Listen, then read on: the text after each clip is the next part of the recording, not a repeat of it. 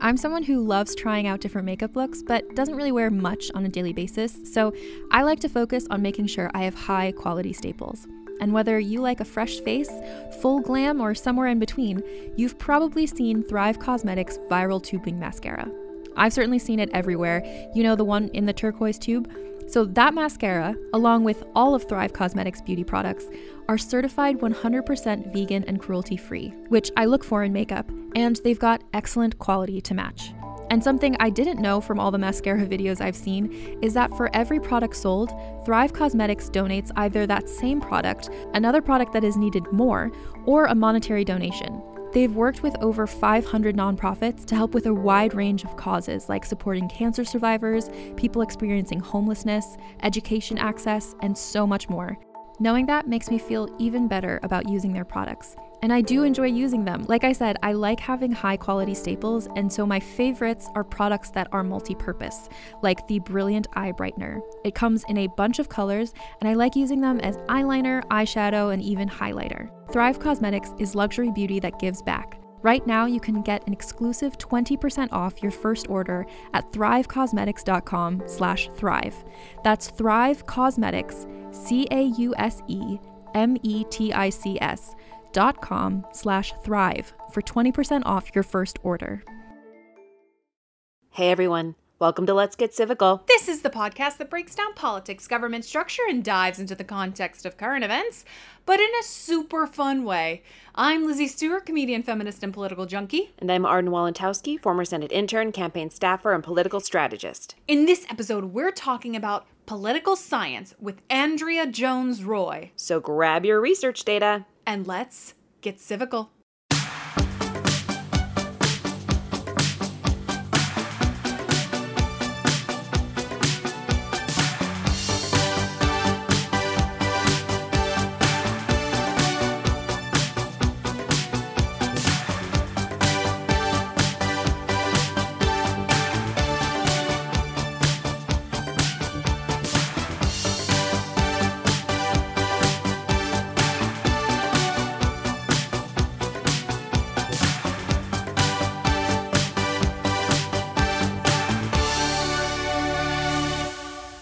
Everybody. Hi, guys.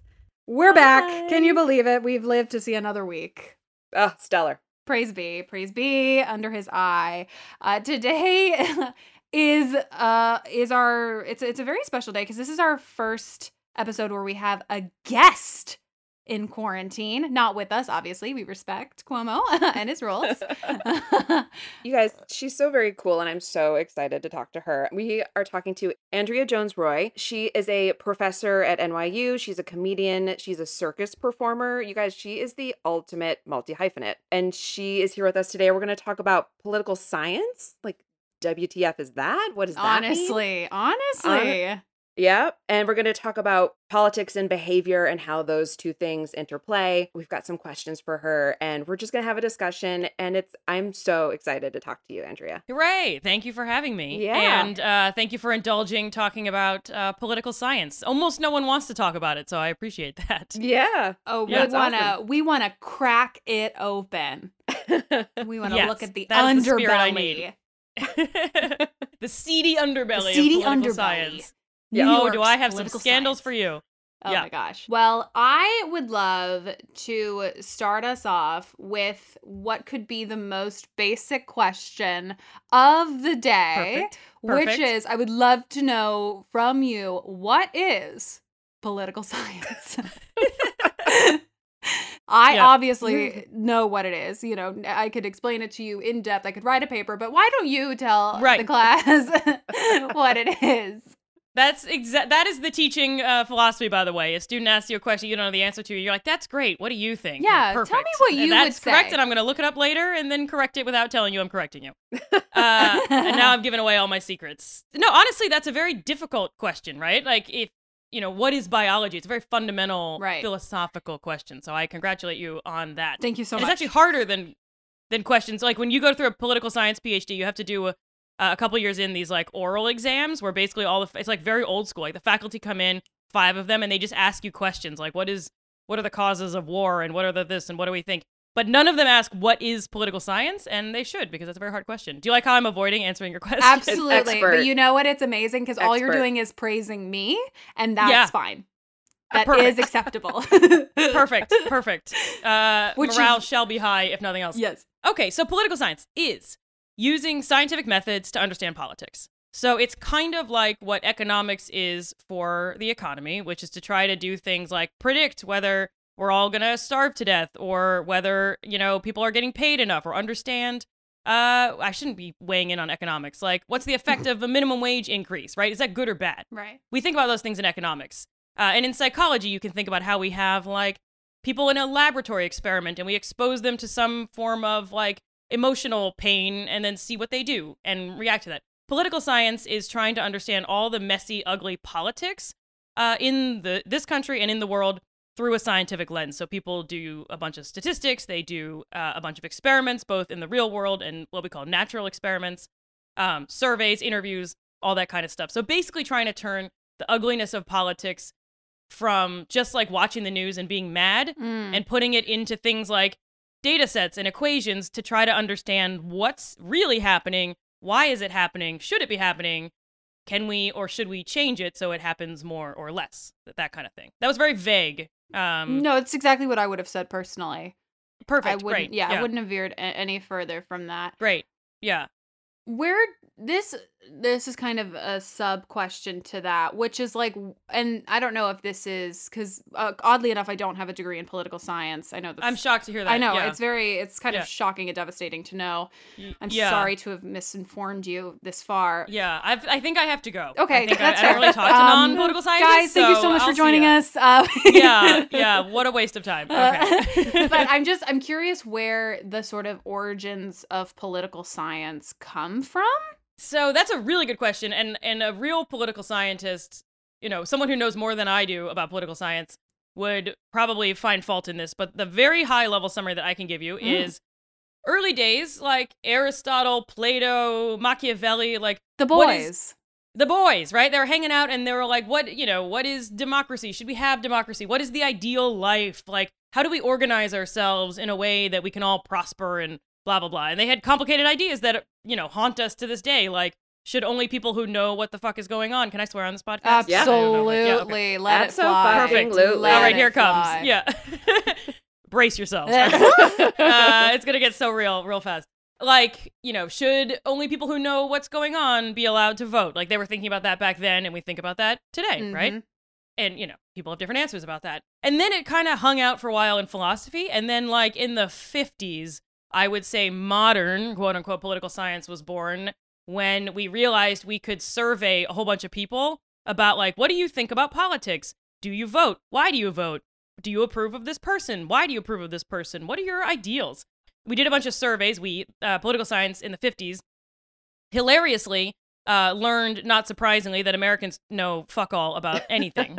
And, like, truly, like, there were all these theories in the early part of the 1900s that were like, people have principles and values, and then they vote for the candidate who best represents those values so that they can, like, what is representation? They had all these, like, sophisticated conversations. And then in the 50s, they did the survey, and they were like, oh, Americans don't know anything. Yeah. They don't know who's in power. They don't know, like, what the rules are for staying in power. And they don't even have beliefs that, like, go together. Like, they were like, it's insane that people believe that we should increase government spending and not tax. Like, right. Like, people believe, like, right. So the 50s was this, like, moment where everyone was like, oh no, like, humans are horrible. And so basically since then, we've been using statistics and math to try to figure out, like, why the country functions, if it functions, and what it does. But basically it was sort of like the first, like, big data revolution when we started surveying people.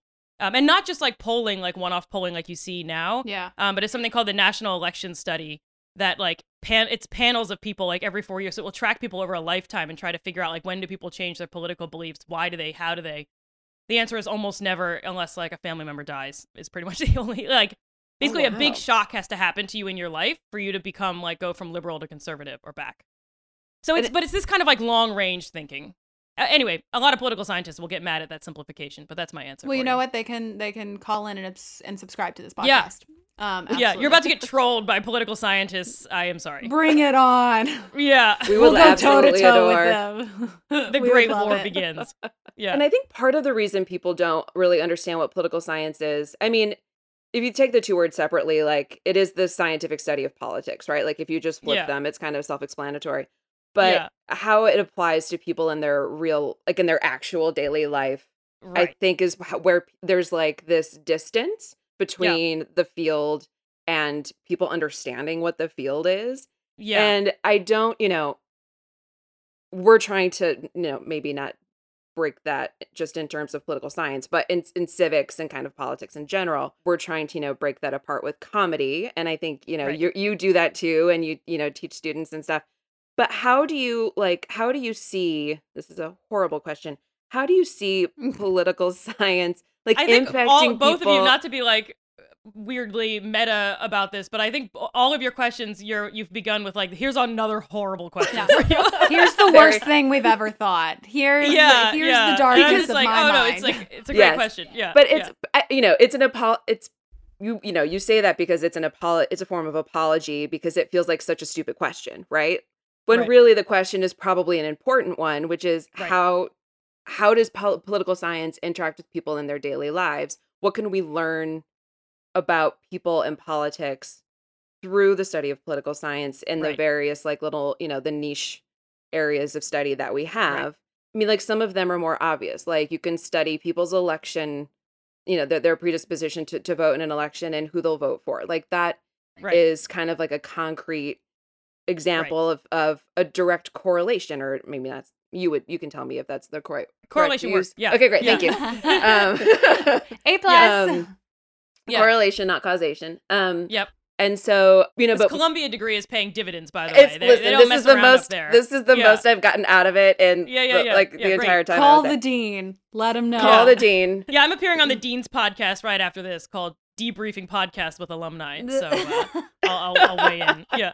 That's funny. So what and what are some of the fields or some of the things that people are working on? However you want to take this question of how does political science interplay with people's daily lives? This is it's such a good question, and I'm thrilled that you're asking it because I ask myself that all of the time, and I swing between like it's so incredibly important. We should all be thinking about it. I wish everyone would read political science papers. I love reading political science papers. They're surprisingly readable as scientific papers go. I think political scientists are pretty good writers. No big deal. Especially like you watch the news and you're just like inundated with information and they're yelling at you and everything's horrible and you look at Twitter and everyone's mad and you're just like, this sucks. And political science is this like respite from all of that where people are like, hold on, let's just pause and try to figure out the mechanics of like what's actually happening. And that's very cool to me. On the other hand, I swing the other direction where I'm like, yeah, but that doesn't help me figure out like what to do right now. Right. Like it rarely will tell me like, if you want to make an impact, go knock on people's doors, maybe not right now, and try to get them to vote, or donate money to Louisiana rather than Arkansas, or donate, whatever, right? It's rarely that prescriptive. And I will say when I went to grad school, I thought that the field of public policy, so I got my PhD in political science, but a lot of my colleagues were public policy grad students. And I thought public policy was in charge of reading political science research and then figuring out how that applies to like, what Governor Cuomo's up to and advising it. And it turns out it's not that at all. Great. And so I went through this crisis after like 6 years of grad school where I was like, oh, we're just writing all this stuff and no one is paying attention to it. And so since finishing my PhD, I've been trying to like get the news out. And I honestly, like I said, sometimes I'm like, maybe it's not out for a reason because it's not immediately relevant. And other times I'm just like, everyone should be reading this all the time. I've been thinking about this a lot lately, especially as we've been locked up at pondering our life purpose. So here's how I think of it. And this is a brand new analogy just for you guys. Thank you so much. Yes, you're welcome. I thought of it truly while washing dishes last night. Okay.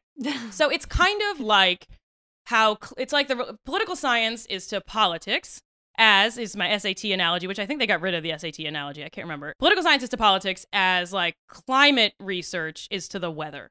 So you're not gonna like you turn to the weather for like, is it gonna rain tomorrow? Can I go outside and break social distancing by going to the park, etc. Right? Mm-hmm. But a climate scientist can tell you like, oh, all the ice in Antarctica is shrinking. Here's why it's shrinking. and here's the broader long-term effect that's going to have on everything, including probably how much it's going to rain. But I can't tell you if it's going to rain tomorrow. Like, Right. a climate scientist can't tell me that. And so I had, during my crisis in my political science PhD, not to be confused with my current crisis, but they're related, I was like, I went to one of my professors and I was like, why are we doing this? We can't predict humans. Humans are idiosyncratic and they're crazy. Their beliefs mean nothing. Like, whether they vote or don't has mostly to do with where they're born and who they, whatever. And so I was like, why? We can't predict anything. Why are we doing this? And she was like, well, same as the weather. Like, we can tell you if it's going to rain tomorrow. And that's like what polls and political pundits and CNN and all that are for. But we can't tell you, like, if it's going to rain in 3 weeks. Like, no one can tell you that because it's a chaotic system. But what political scientists can tell you, the weather version of, is like, we know it's cold in the winter and it's hot in the summer and it's going to be messy in the spring, whatever. And so the political scientists tell us the broader trends, basically. But I can't, the first thing people ask me when I say I'm a political scientist, one is leave my house. Yeah. Two is I just show up and talk. But two is like, who's going to win the election? What's the turnout going to be? Yeah. And it's like, we can talk about the forces that contribute to that, but I can't tell you exactly. Just like I can't say for sure if it's going to rain. What a weird, complicated weather-related story. I honestly, that it makes made it so so clear. much. It made so much Good. sense to me. Oh, good. My earlier analogy that I never said to anyone was like, it's like a biologist can't tell you if you have cancer. And I was like, I can't speak about those things. But, which is probably also true, but it's Also not. I true. was like, I don't even know if they're related fields. It It's was, also it was out of my sadder. wheelhouse. It's like not as Yeah. Yeah. It's not as fun. Yeah. Yeah. And also, all I so- do in quarantine right now is look at what the weather's doing. Yes. Because what else is there to do? Yeah. Kind of sticking with this sort of like overview of political science, you talked about how sort of in the 50s is when we kind of started establishing the modern day political science.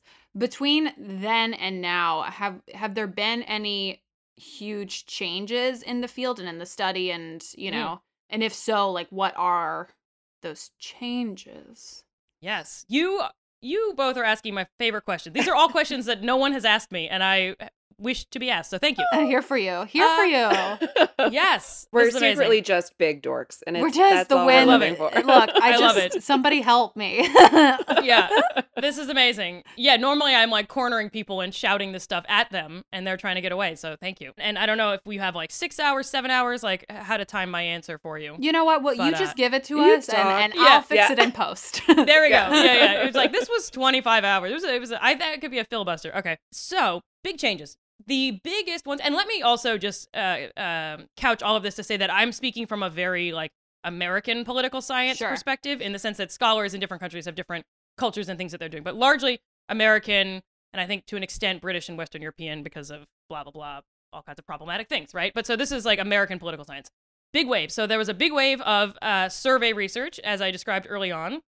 And then, like, I'm going to get the timing on this wrong, but I want to say the 90s, people went nuts with game theory, which is maybe, I don't know if you Yeah. both are up on game theory.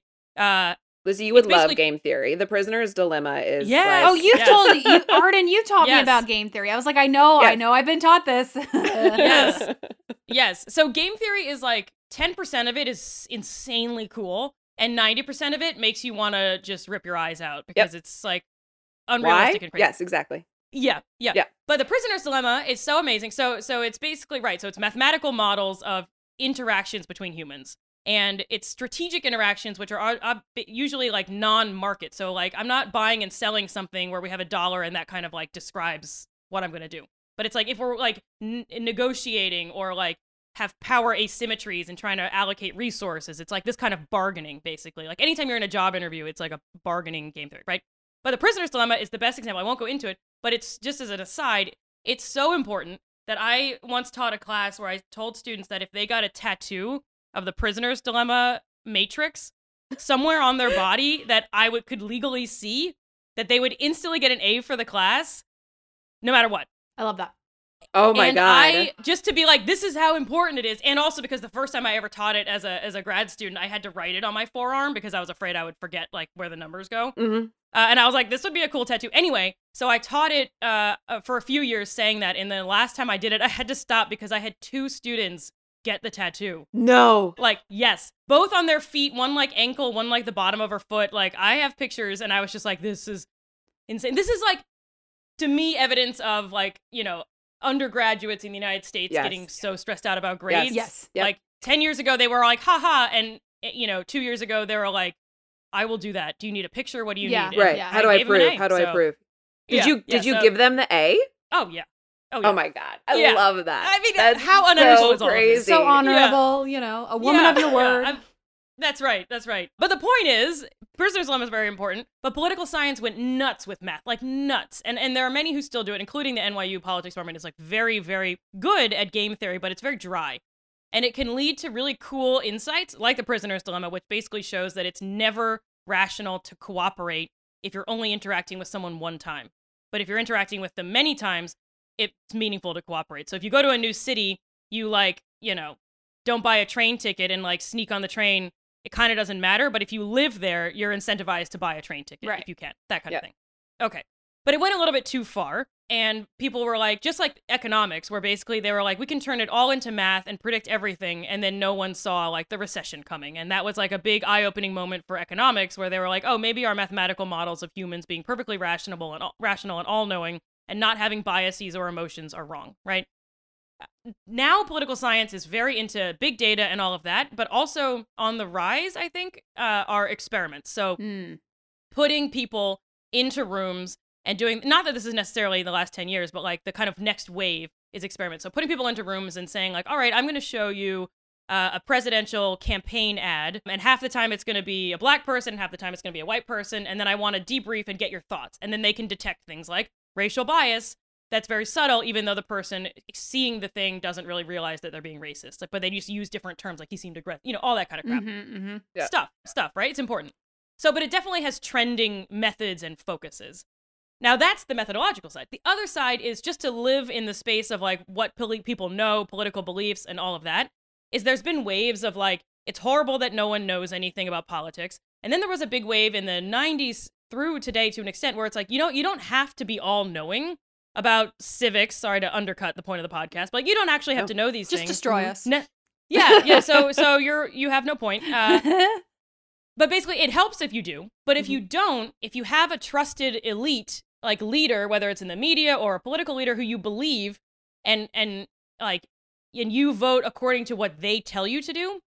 Some political scientists think that basically you're voting as though you are super informed without having to put in the work of being super informed. So they're like, that can actually be a really good thing if you have someone who you trust and who leads you in a good direction.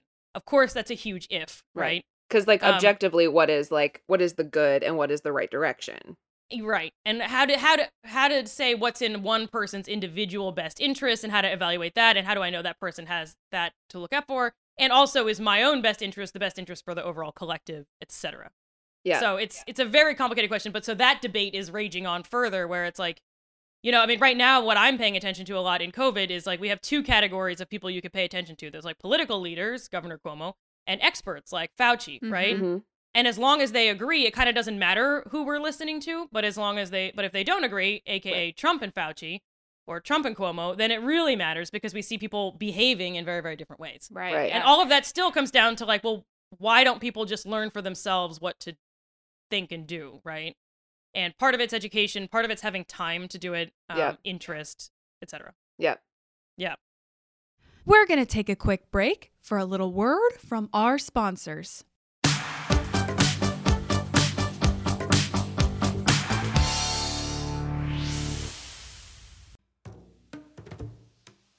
Calling all lovers of mystery and fans of a good story. If you haven't already heard me talk about June's Journey, you're in for a treat. It's time to don your detective hat in this free hidden object mobile game that delves into the captivating journey of June Parker, a self-proclaimed detective on a quest to unravel the mystery surrounding her sister's untimely death. In June's Journey, you get to play as June, deciphering clues and unveiling secret plots within thousands of beautifully illustrated scenes. And did I mention it's set in the glitzy 1920s? New chapters are added weekly, so you will never run out of new thrills to uncover, and you can also personalize and decorate your very own Orchid Island where the story takes place.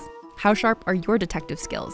Find out when you download June's Journey on your Android or iOS device, or play online via Facebook Games. Your detective journey awaits.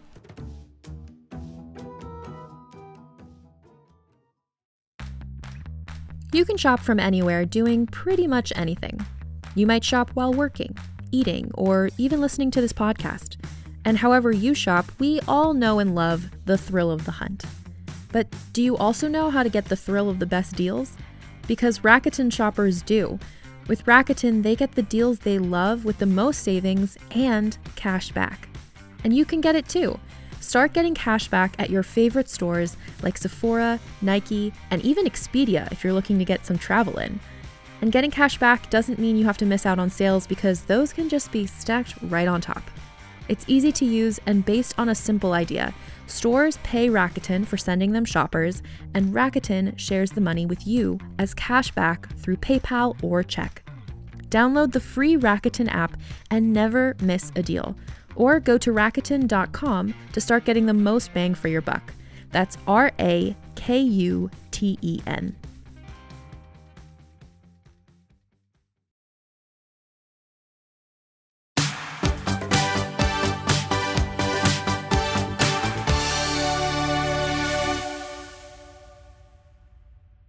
I was listening to, not to plug another podcast, but I was listening to an episode of The Daily before that came out before COVID when they were talking about, like they had done, I think maybe some anecdotal, like spot questioning or polling or whatever to people in swing states. Basically, the question was like, how are you deciding who you're voting for? Mm-hmm. And the responses, you know, they weren't all this, but the majority were, I'm voting for somebody who I think other people will vote for. And that was so surprising to me because I don't think that's, I mean, maybe that's just like, you know, if you had a graph of all of the US elections and why people voted the way they did, maybe that would be like an outlier, you know, like a reason why somebody's choosing to vote the way they are. But it just seemed so shocking and so specific to this particular election because that doesn't seem to be like the reason why people choose. Like, you know, we used to hear, especially with Obama, it was like, you know, I kind of feel like I want to have a beer with him. Like, I feel like I understand him and he understands me, right? And then he drank the Guinness. Which is its own weird reason to vote for someone. But okay, yeah.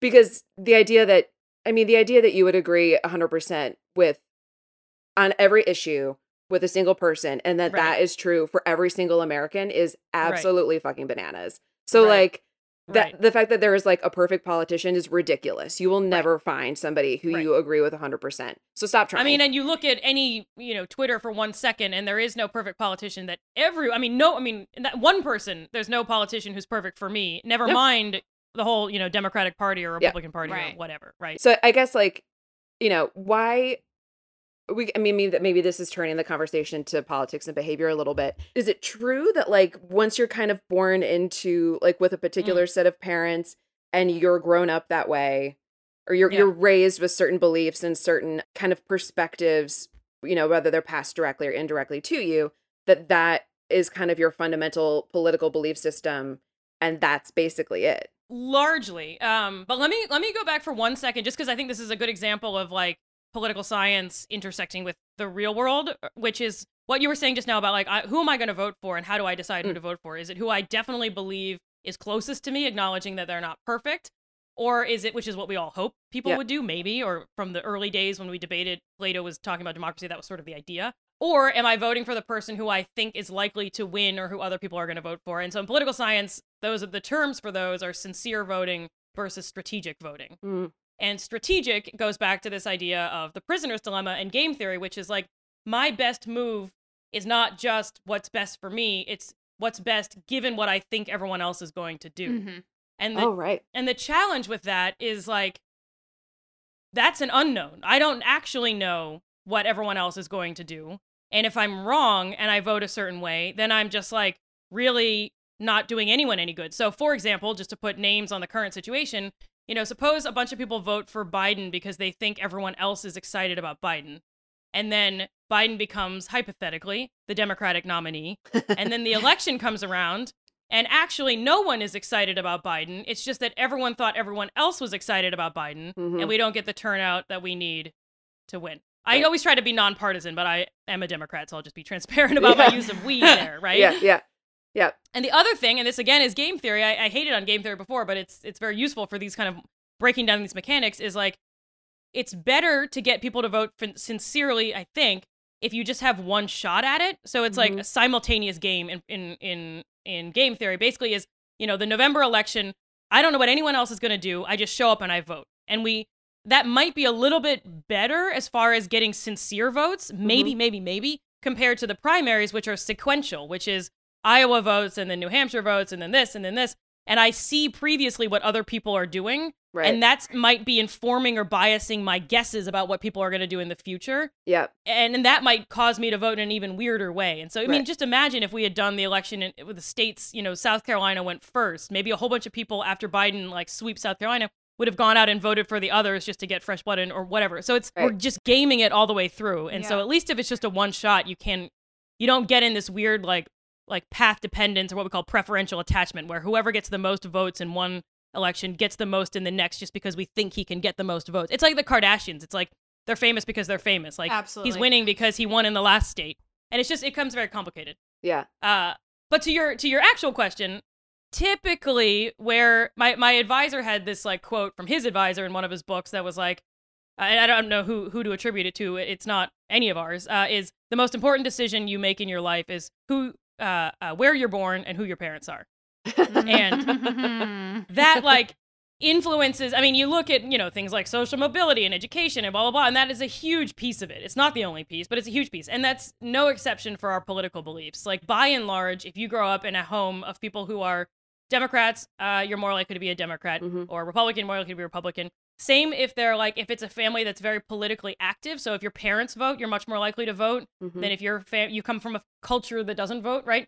No one actually really knows for sure why some people vote and some people don't. Education tends to correlate with it, but we don't know that it's causal, and we don't really even know what about education makes you do it. It might just be a proxy for, parents who are very engaged or parents who have a lot of resources or whatever. Right. That said, the knowledge. Oh, sorry, go ahead. No, it's okay. The knowledge that voting isn't it's not just the act of voting, that the act of voting leads to benefits to you. Yes. In the long run, right? It's an investment. Thinking about it as an investment. So I'm so glad you said that, because something I learned recently. So I do a show, not to be I'm going to plug my show. Plug but it. I do a show. Plug it. All right, here it goes. Every week on Thursdays at 7 p.m. on YouTube, it's a live streaming show called Ask a Political Scientist. And I invite my favorite political scientists and selfishly just ask them the shit I want to know about. And then people in the YouTube can also ask questions. So one that came up basically just on an idea I didn't know about, it's not my area, about efficacy of voting, which is this idea that I believe that when I vote, it will do something for me, for my community, for my country. It will mean something, right? And you can think of a disillusioned voter who's what's the point? And I'm not going to show up, right? I had someone on, his name is Davin Phoenix. He's a professor of political science at UC Irvine, and he studies the relationship between emotion and race and how that affects politics. And basically he was look, he did a bunch of studies and experiments and said, look, many black voters don't feel that they have this voting efficacy, that they've been voting, they come from a family of voters, but nothing ever changes and their lives don't get better and leaders don't listen to them, don't give their communities what they need, etc. So you can become more disengaged over time, whether it's generationally or an individual person, if you believe that your vote will do something and you consistently find that it does not. And so he was that's one of the reasons that we see maybe lower turnout among many Black Americans. And we thought it was education or resources, but it might be this idea of voter efficacy. Right. I have a question about this subject, which is as far when it comes, I guess we've talked about this a little bit, but is there any other factors other than kind of your parents that influence what your political beliefs would come to be? Basically, I asked this because I was raised in Texas, and I have this distinct memory of being excited when George Bush was elected, and now I'm different, and I'm just trying to track. I'm just trying to track. I wasn't thinking about how old I am because what happened I was for myself. Not So I guess that's my question. Yeah. So it's one of those where no one knows. Great. Perfect, again, right? But so okay, so strongest predictor, where you're from, your family, etc. But that's definitely not a given that means that, because obviously you are an example of someone who's changed their political beliefs. I'm fascinated by people who change their political beliefs. Yeah. And even within a lifetime, even if I don't notice that I've changed my political beliefs from Republican to Democrat, I might inch left or inch right or whatever. So it's almost like, what's the magnitude of change? Like, I think I've definitely moved. I've been a Democrat my whole life. Definitely moved less left since I moved to Manhattan, right? Like, it's just gonna happen. Some of the big moments are, we talked about this a little bit, like a big life change will do it. So when you go to college is a big moment. It turns out when you retire is another moment, which I think is kind of cool. Weirdly, or not maybe weirdly, but like if your spouse dies or you get married, that can really affect your political beliefs. Sure. And that can be both in terms of like, if you marry someone you're liberal and they're super conservative, either they might, you might discuss things and both meet halfway, maybe, we hope, but probably not. Or if you marry someone who's not politically active, you might stop being as active or vice versa, right? So all of these kind of like life events can change things. I don't know about the gradual inching to the left or inching to the right. I imagine that happens more, but it's very weird how certain issues, like what does it even mean to be left or right, Sure. right? Like Right. the issues that we've decided are left and right are very strange, and that itself changes over time. And the one other thing I can say that I think is interesting, it's not my area of research either, but a lot of political scientists have gone insane trying to understand polarization. Both why is it in the United States, like both why is it happening, and also like is it happening or happening to what extent? So we can tell from like some very cool research on members of Congress ideology because they vote on bills, and you can say did they support a Democratic bill or not.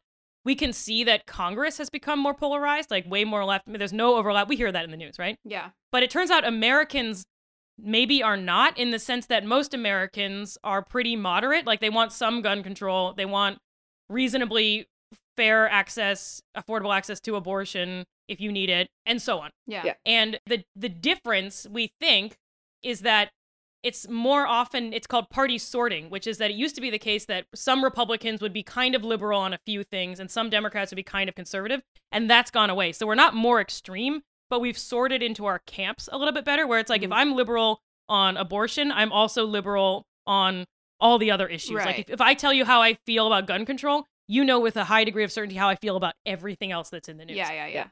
And that's the piece that has changed, and that's causing something called affective polarization, which means we hate each other more. Right. So we're not further apart, but we yell. Yeah. That was sort of a meandering, but it's like once you're in those separate camps, I think the change from one to the other requires something pretty fucking Drastic. huge. Yeah.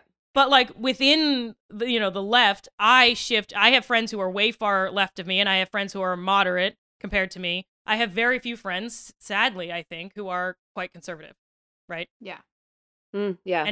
And I would have to interact with them a lot. The thinking is you have to interact with the other side a lot. Even calling it the other side is some problematic. You'd have to interact with the other side a lot to like be persuaded by them, and we're just not getting that exposure anymore.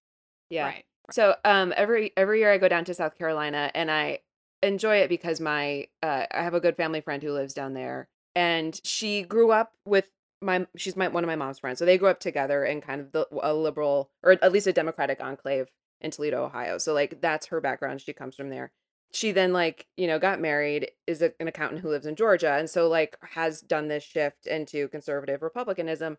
She's not super conservative, but it is interesting going down there because it is some of the most interesting conversations that I have about politics, because it's not just a yes and conversation. It's like there's always difference, and there's always like, that's an interesting perspective. What does that mean for me? Like, what does that mean to me and my beliefs about what I think about abortion or what I think about? And sometimes I hear it and I'm like, what does that mean? That's bullshit. That's like excuse making or whatever. But I'm forced to confront my own ideas and beliefs because they're being held up against this other person's ideas and beliefs that are opposite.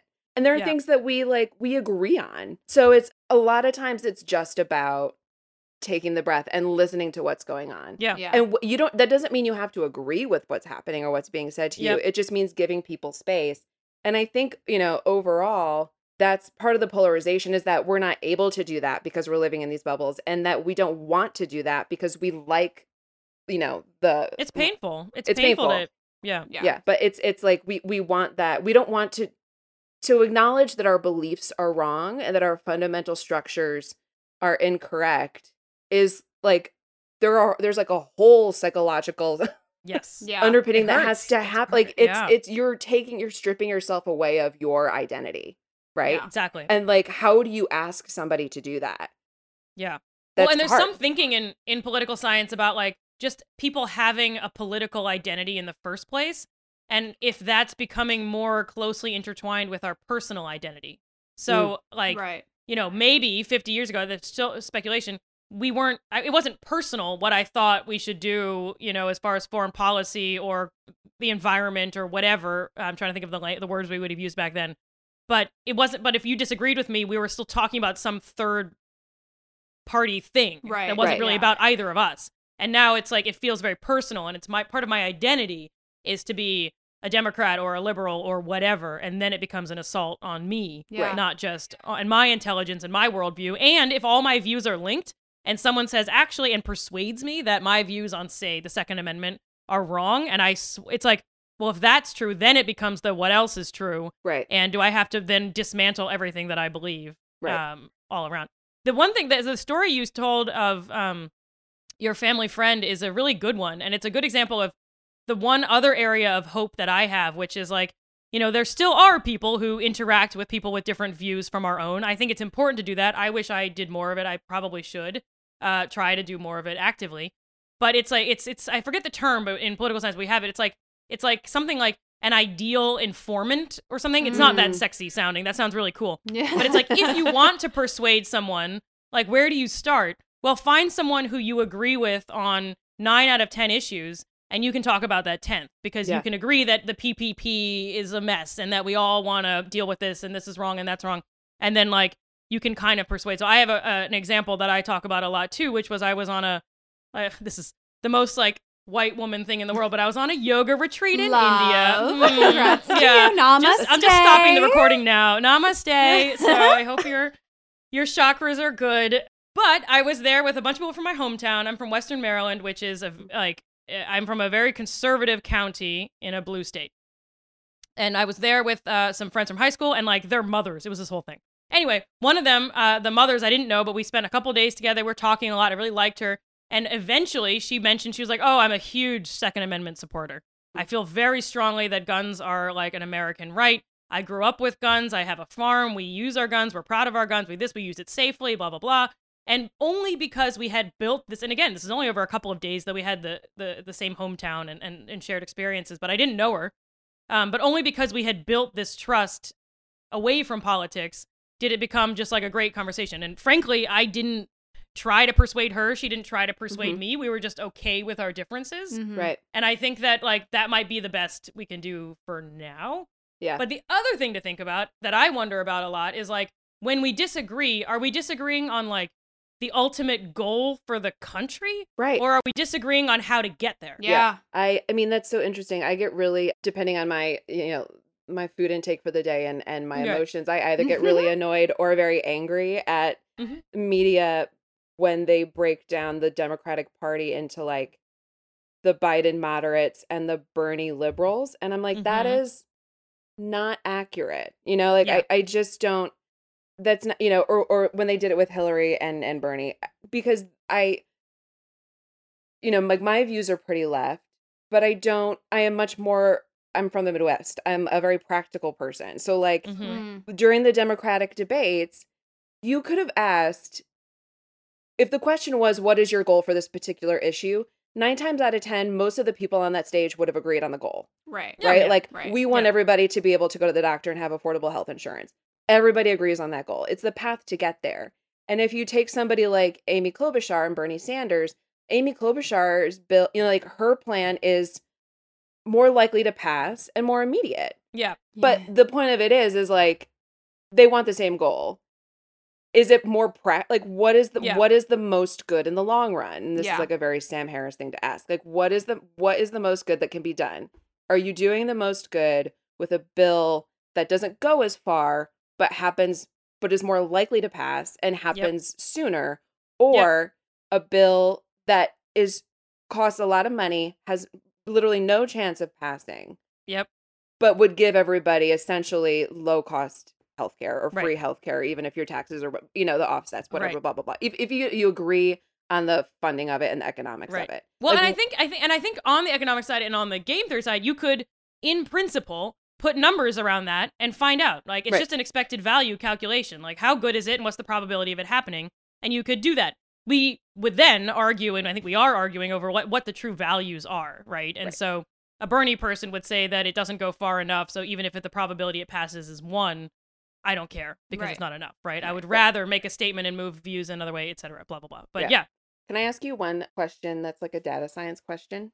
always. This is the best Sunday of my life. Yeah, keep going. No one's asking me these questions. So, in the 2016 election, when we were looking at all of the polls, right? And then everybody was following the polls. What's, Nate Silver saying? What's, blah, blah, blah. And then the election happened and everybody was like, the polls are wrong. They're wrong. We're not listening to them anymore. Lizzie has said this many times. We're not listening to them anymore. They're wrong. The polls And- stress me out. They stress her out. They are stressful. I will give you that. Yeah. But my response to that is always like, okay, but who are they polling? Like, what's the population? Like, if you actually look at the I'm polls, so glad you're asking about this. Yeah. the polls that happened on the national level, not the state levels, but the national polls, they were right? Like, Hillary won that popular vote in the 2016 election by that percentage. So the national polls are accurate. So it's a lot of work to parse through the polls, and like 538 does a great job of ranking various polling organizations. But, I, as somebody who like values data, and I watched the conference that you did, you're very much like, we got to use data the right way, right? Like, we have to look at what it's telling us, but we can't like like, it can't be the be all end all of everything. How do you reconcile that with like a political campaign system that is now fundamentally reliant on polls, not only to tell the voters what to do, but the candidates' like own internal polls of how well they're Oh, yeah. doing with various groups, right? Yeah. How, It's like, a huge industry. It's Yeah. a huge industry. Yeah. Yeah. So like, how one do of you... my friends from grad school is actually the one of the head, if not the head, data scientist for the Klobuchar campaign. Actually. Oh, wow. So PhDs in political science kids can help you run a semi-short-lived presidential campaign. I love So that. there you go. So a bit of disclosure. So I worked at 538 for a year and a half for the midterm election forecast. So not 2016. We can back that up. I can unpack that more, but I was not involved. Okay, number one. But I did work to help them prepare for the 2018 midterm election.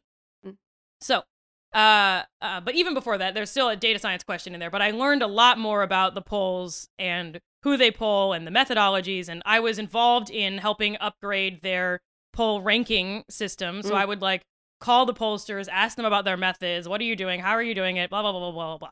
So here's what I have to say, and this is my view, not 538's view by any stretch. Is it's as accurate as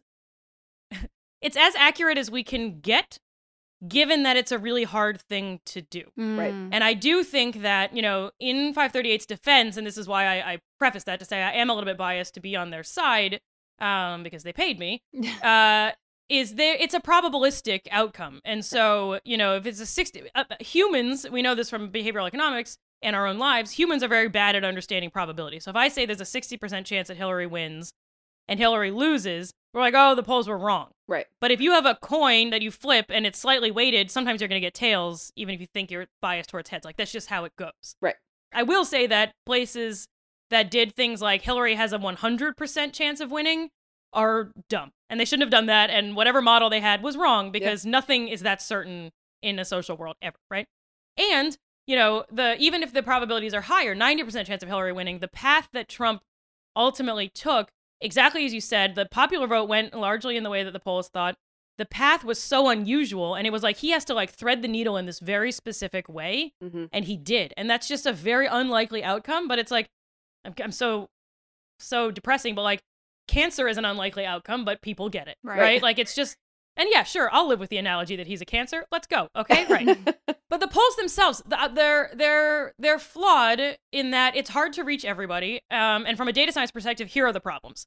One, figuring out who to reach and how to reach is really hard. So how do I get a random sample, which is what we want, of Americans? Well, a lot of pollsters do things like randomly generated phone numbers, which should be more or less orthogonal, which is to say unrelated to someone's political leanings. Like, if my number has a 9 in it, that shouldn't say anything about who I'm going to vote for. So pretty good. Right. Problem is, not everyone, a lot of polls still, it's getting better, but a lot of polls still rely on landline numbers, which is insane. So who are you polling when you're reaching someone on a landline? That's a particular demographic that might skew left or right. Certainly not me. No. Or even if they have cell phones, how many people are going to answer the phone when a number you don't know calls? Absolutely not. And they can leave a message. Exactly. And how many people, even if you do answer, if someone starts a spiel that says, I'm the so-and-so from the pollster, are going to actually listen? Right. And then how many people, suppose they are reached, the phone number is picked, it's a phone that they have, it's a phone that they pick up, it's a phone that they listen to the opening spiel, are then going to give an honest answer. Right. Because some of the evidence that we have that people lie all the fucking time is that if you call someone right now, this is like selection bias, response bias, like all these methods around data collection that, plague polls and any empirical research about humans are like, when we ask people like, do you vote? Did you vote in the last election? Like 80% of people will say, yeah. But then if you look, like 40% of people voted. So everyone's lying to us, right? Yeah. Yep. My concern in Trump, and I was not involved in 538 or any polling. I was just a regular political scientist at that time. But my concern was response bias around Trump. So people lie and say that they vote or are going to vote or did vote because it's a social desirable behavior, socially desirable behavior. In 2016, supporting Trump was relatively unpopular in like mainstream. And I say this with some caveats that I live in a bubble that's anti-Trump, right? Mm-hmm. But it was a relatively like scary thing to confess. And that was kind of why we were so surprised is that, so it's socially desirable to not, so I was worried that people were not admitting they were going to vote for Trump, who fully planned to vote for Trump. Now, I hope the polls are a little bit more accurate because it's become, for complicated, better or worse, whatever, more normalized to support Trump. People who support him can kind of go out and say it with pride. And he won the election, so why not be proud of that, right? Right. So I'm hoping that people are going to be a little bit more honest. And maybe you could imagine the flip side. If you're in the Democratic Party and Biden is like the safe, maybe, but unpopular, and at least in my liberals, super liberal circles, the sexual assault allegations, like, are like, I would never vote for him based on that alone. I know many people who feel that way, and I haven't personally made up my mind, to be honest with you, right? If I am called and someone says, are you going to vote for Biden? I don't know. My answer probably is yes, but I don't know what I would say over the phone, if that makes sense. Yeah. So it's, but again, it's not that like, this isn't to say, and this is that video that you're referring to, it's like, that doesn't mean that polls are garbage. And it doesn't mean that it's no information, but it means that we need to take into account the various levers by which that information might get warped or biased based on who I'm reaching and how likely they are to tell me the truth. And how accurate I am. My ability to predict my behavior in November is low, right? Yeah. I don't know what I'm going to, I know I'm not going to vote for Trump, but who knows, right? Right. I'm definitely going to vote for whoever the Democrat is. Okay, fine. I can give you some certainty there. So it's again, it's not that they're wrong, but it's, the error bars around them are serious and they can be biased. So it's not like just noise plus or minus 3. It could be definitely plus 7 because no one is admitting that they support Trump or whatever. Yeah, I try to, like, if I see a number on my phone that, like, if I am in I do get calls for polls not infrequently. I wish I got one from Pew and it was awesome. Oh, that's awesome. Yeah. I get them a lot for city and state things. And so I love when the questions are like, we're going to ask you about the governor and de Blasio and the police. And I'm like, oh my God, I know who's funding this study. Bring it on, honey. Yeah. Let me count the ways. That sounds so cathartic. But I try, if I have the time, I try to do it because I know how valuable it is to the people and to that poor person on the other end of the line who's like, I got one. It's like, they must just be so excited to like have somebody finish the thing. The other part of it, like if you're, take all of that into account, and this is just because I've spent 4 years in an undergraduate classes, like listening to statistics and stuff and how you construct a poll, is that sometimes the questions, I'm like, who wrote this for you? Like, these are horrible questions because they're leading in their construction. So like, the words that they use indicate the way that they want you to answer. Yep. Or like you're not racist, are you? Right. You're like, obviously we hope people say no. Say no. But, right. Yeah. Or it's like, or they'll be like, do you approve or disapprove of Cuomo? And you're like, what are my options? They're like, yes or no. And I'm like, okay, I need a scale. Yeah. Right. Yeah. Like, give me 1 to 10. Give me a 1 and to 10. then I will say 11 because I'm obsessed. Right. Yeah, and then I'm going to break your fucking scale. Okay. Yeah. But like, or if you take his state budget into account and the cuts he's making, you could factor that in. There's like a whole thing. But there are questions that they ask that I've been asked that I'm like, I get what you want, but none of my answer is none of these options. And so then you're like trying to fit, and I'll ask and I'll be like, you know, do I have any, can I say this? Can I say this answer? And they'll be like, you can't say that. Yeah. And then so you're having to fit your answer into one of their categories, which like I'm an intelligent enough person who understands what they're looking for. Like, and clearly if I've made it this far in this survey, I've decided I have the time. But it also is just like kind of a fundamental flaw in polling, which is like you can't always capture, because you need a data set to be a certain size. You're not going to capture everybody's like exact sentiment, feeling, whatever on any given topic, because you need to be able to work with data.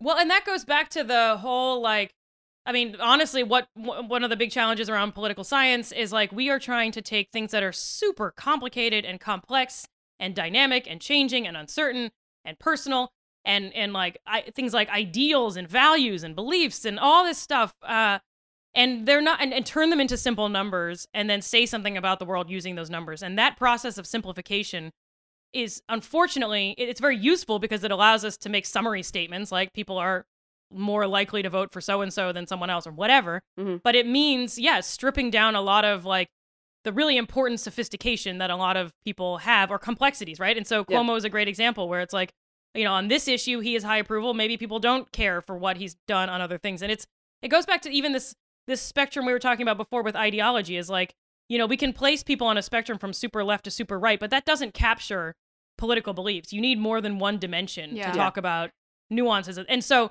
you know, designing a survey that captures those beliefs in a meaningful way, but doesn't take 6 hours, you know, in a therapist's couch is really hard. It's hard. Yeah. It's really hard. And it's like, it's almost my most cynical and most hopeful around political science are like both of those things at once. Whereas like, it's cool to take all the chaos in the world and turn it into a number and say, people are pretty into what this guy is doing, or people are really discouraged by what's happening. And we can use that information.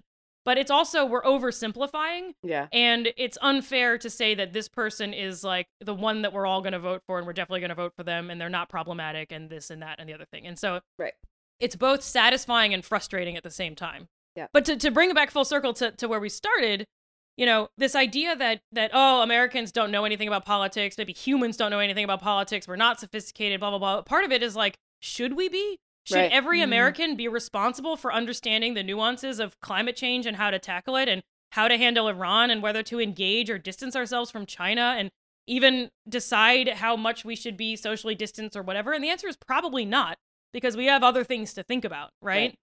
And so hopefully, again, this goes back to like having leaders that will make that decision for us. So I can listen to Cuomo and not decide that it's 6 feet, not 5 feet, that I need to be away from someone, right? Because I could think about that for the next 6 weeks and come up with probably the same answer, right? Andrea, this was seriously, I don't know if you can tell, but if I had a glass of wine, like I could talk to you forever. It is just forever. So fun. Careful what you wish for, because I am free. We are all not busy. We're not busy. I mean, like, I seriously, this has been so much fun, and this was such a joy. So thank you for coming on. Yeah. Well, you both asked amazing questions that honestly I've been waiting my whole life to be asked, like including from like my parents, you know, my loved ones.